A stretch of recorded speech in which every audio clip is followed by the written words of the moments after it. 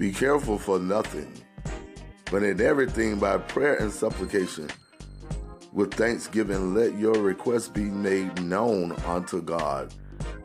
And the peace of God, which passes all understanding, so keep your hearts and minds through Christ Jesus. Philippians 4, 6 and 7. Join us every Tuesday night at 7:30 p.m. for Bible study. It's via conference call 701-802-5272. Number again, 701-802-5272. Conference code 6470-833. 6470. 8:33. Happy Friday morning to each and every one of you. Hope your day has started out well. This is Elder Mark Hester for Elder Mark Hester's Bible Verses Friday edition, and we're getting ready to get into some great gospel music from one of Atlanta's own great choirs. But I also just want to remind you of the Hour Continuous Gospel Music, heard every Saturday at 8 o'clock a.m.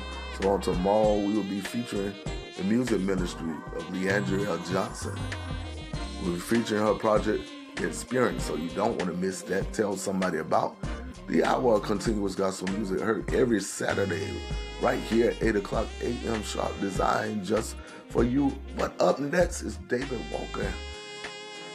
And High Praise, the song says, I know, and this is what I want to pass on to you. I know that prayer changes things.